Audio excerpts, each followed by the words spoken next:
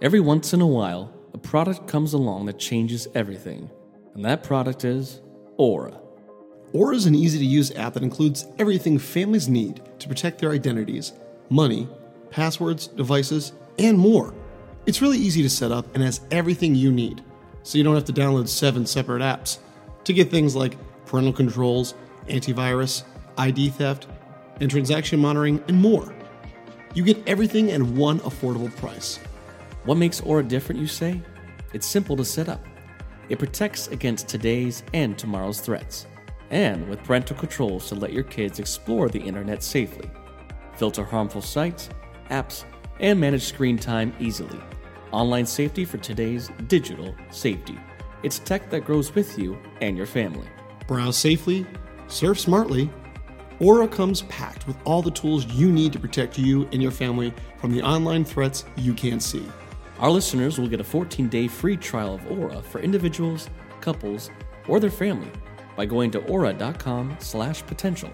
That's Aura, spelled AURA.com/potential. Once again, get your first 14-day free trial of Aura by going to aura.com/potential. Protect what's important. Proactive protection for your assets, identity, family, and tech across every device. And remember, know your potential.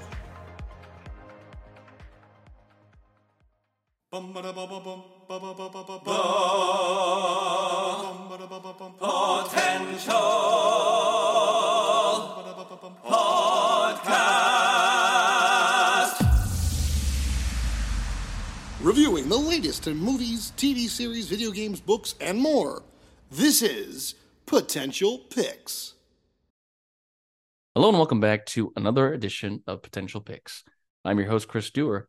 I'm joined by my co-host and fellow hero of Hyrule, Taylor Sokol. Today we're reviewing the latest adventure action video game for the Nintendo Switch, The Legend of Zelda: Tears of the Kingdom. This is the long-awaited sequel to The Legend of Zelda: Breath of the Wild, coming out here on the Nintendo Switch.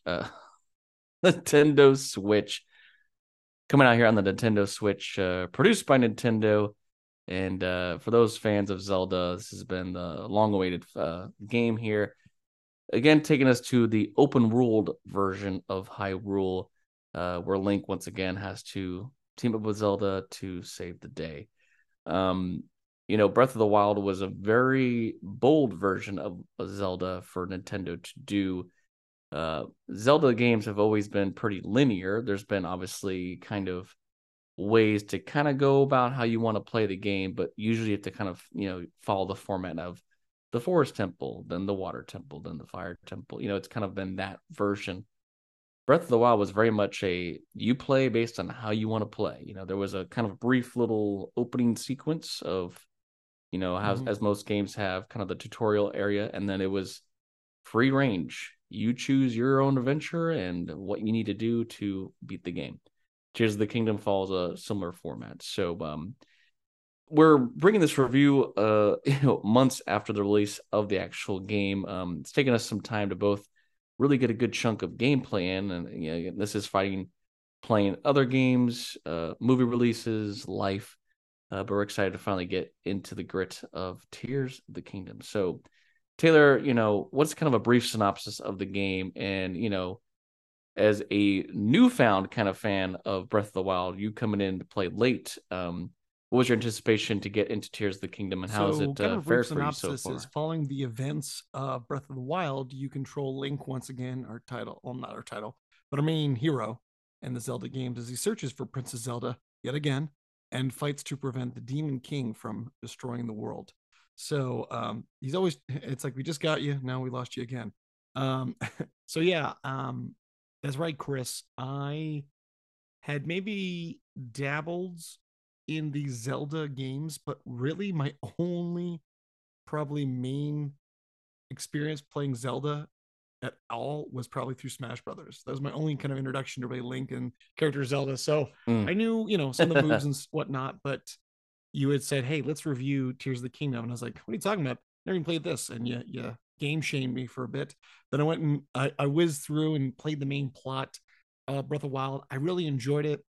I thought especially for what it was for the Switch. It was just incredible to have this amazing open world for this system. And I really did love the fact that you can kind of really do whatever. Even there was never a straightforward way to beating certain things. Um, I had seen a lot of walkthroughs, a lot of playthroughs, and I really liked the fact that you could beat the game pretty quickly, and not even do any side quests at all. But um, I did love, in terms of open world gameplay, this really gave you the freedom to do what you wanted, and there was just so many opportunities in the game to power up and explore, and I just found the possibilities were endless. So going to this one, I was excited to say that, oh, this is going to be very similar, but expand on it. Seeing the trailers and seeing not only we're continuing the open world, but we're going vertical. I thought that was really unique. I was a little sad to see some of the rooms we are going to lose, but we are going to be equipped with all these new kind of power ups to help us in our kind of quest. Yeah, I was intrigued to see what is going to stay from Breath of the Wild and what's going to be new. Obviously every new Zelda game has to have new tricks up its sleeve. So first off, let's talk about the map. Yeah, it did. Breath of the Wild had a huge ass map. I mean, it was so expansive, and it was really like, for the most part, if you could see it, you could go to it. There's obviously an edge at some point, but it's such a vast map with a lot of hidden, secrets and places to find different treasures and weapons. And again, this is such a different brand with kind of following other video games where your weapons don't last. After several hits, they break. And that goes for shields, bows and arrows. You're constantly collecting items and kind of using it the way you want. But what's cool about this with the map is they also then included the sky. So we have a whole thing up and above that's kind of reminded me of uh, Legend of Zelda Skyward Sword, where you have this whole sky map, but then we also have a subterranean level. We have the depths.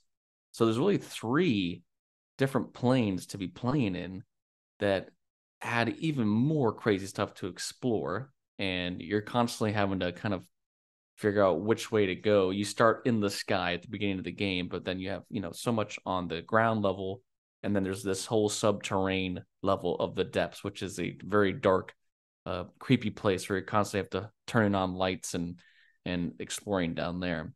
But you do have these new power ups. I mean, we have, fusion. You can fuse things to weapons. So if you see a rock, a boulder, a spiky ball, you can attach it to one of your weapons, which then enhances its power.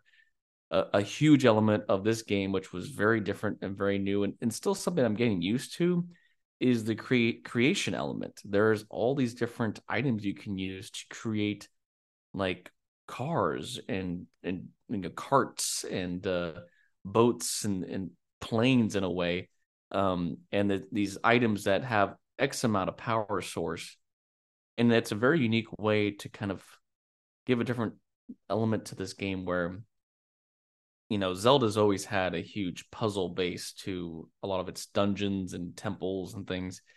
And this increases that. I mean, they bring back from Breath of the Wild, there are these shrines everywhere. And these shrines are a way to increase your stamina or your hearts. After four, you get, a way to increase one of those two things. And a lot of these shrines are tricky puzzles where you're having to use this creation kind of element to build things to get across certain terrain, whether it be lava or literally flying, Kind of a in the play on, sky. it's kind of a play on what you It's said. kind If you of can see it, you can get to it. crazy. If you can think it, you can create it. And so, I mean, I found myself like, to Yeah. get to a certain thing, I'm like, okay, I've got all these boards. I literally made a giant bridge and I'm just lifting it over there. I'm like, okay, that, and Yeah. like, it's the mechanics of it just astound me of how authentic it is compared to other games of other systems. We've seen in with PlayStation and what like they've done with PS5 now. Some of it's not even kind of coming close to what Tears of the Kingdom is doing, and I thought that was really really impressive. That let's take this and like to you can create your own little, like you said, your own little car that's gonna, or glider or something, and I mean, you basically make a giant go Yeah. kart, or air balloon. So I thought, using these mechanics of like with more with fire, like what does that do, And I thought that was really unique, and it was very hesitant, taking away the really cool powers that we had before of like able to throw your bombs and whatnot, and now or make like ice sculptures.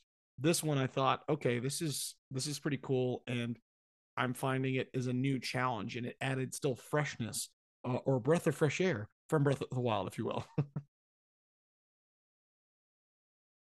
Yeah, it adds like an imagination element that I wasn't expecting from this. There's again so many ways to play the game.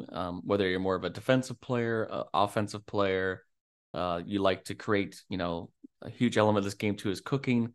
There's items all over the map. Some that give you, if you cook certain ways, power ups for you have elongated stamina. This helps you in cold areas. This helps you in hot areas. This helps you gain hearts. There's so much with that to have this kind of creativity element.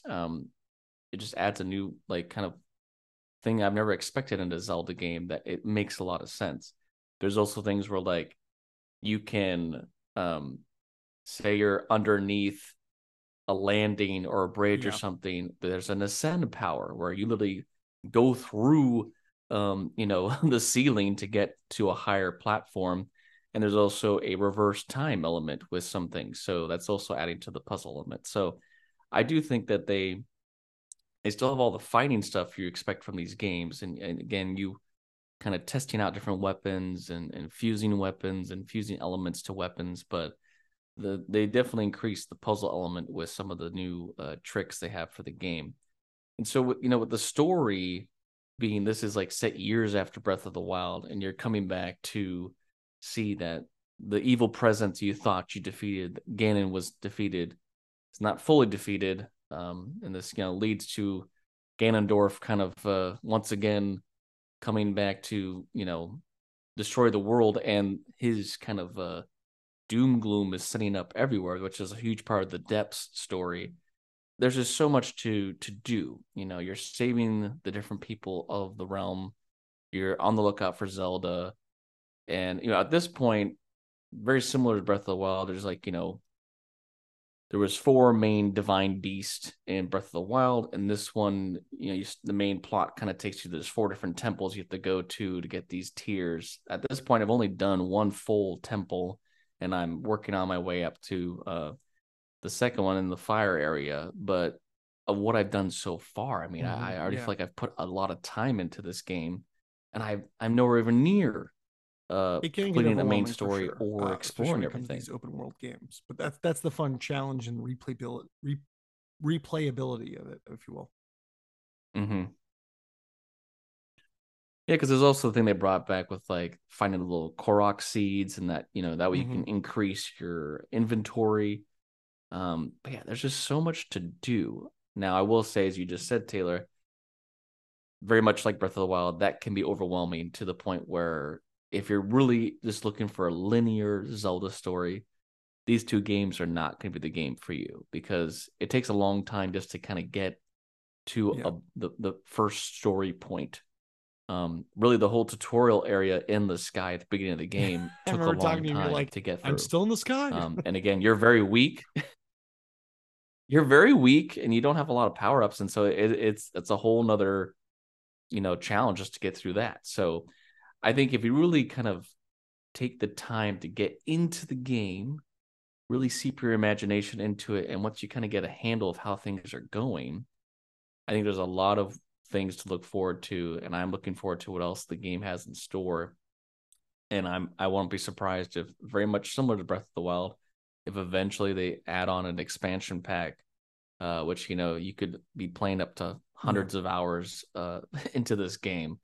So as a Zelda fan, even though some things have been a little frustrating because it's just so much to do to kind of get to what the hell am I supposed to do here? What's the main story?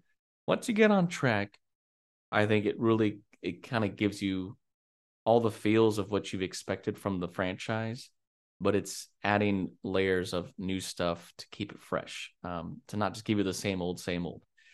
And the animation style has always been really cool with Breath of the Wild and this, and that again, it has kind of this animated style that it Mm-hmm. feels Yeah. old school but new school at the same time. It's very interesting. And the music's fantastic as always, and it's just you're getting your bang for your buck. I'll tell you that much. So, for all that being said, even though I'm not extremely far into the game, but I've played a fair amount by now. I've really taken some time to get into it. I mean, it's a easy 9 out of 10 for me for Tears of the Kingdom, and I'm looking forward to keep diving into Hyrule and see what happens. Where we land at the end of this game, but 9 out of 10 for me as a continuing fan and newest fan of the series. I'll give it a solid 9 out of 10. Love this game, and I hope that all of you out there will enjoy this as well. So check it out. It's Legend of Zelda Tears of the Kingdom, exclusively on Nintendo Switch. And that was this edition of Potential Picks. Thanks for listening to the Potential Podcast. You can follow us on Instagram and Facebook at the Potential Podcast, or on Twitter at the Potential Pod. Or you can email us. Send us your positive feedback and thoughts, suggestions, and more through our email, thepotentialpodcast@yahoo.com. I'm your host, Chris Dewar. And I'm your host, Taylor Sokol. Stay tuned for more episodes on pop culture, entertainment, and nerdom. And remember, know your potential.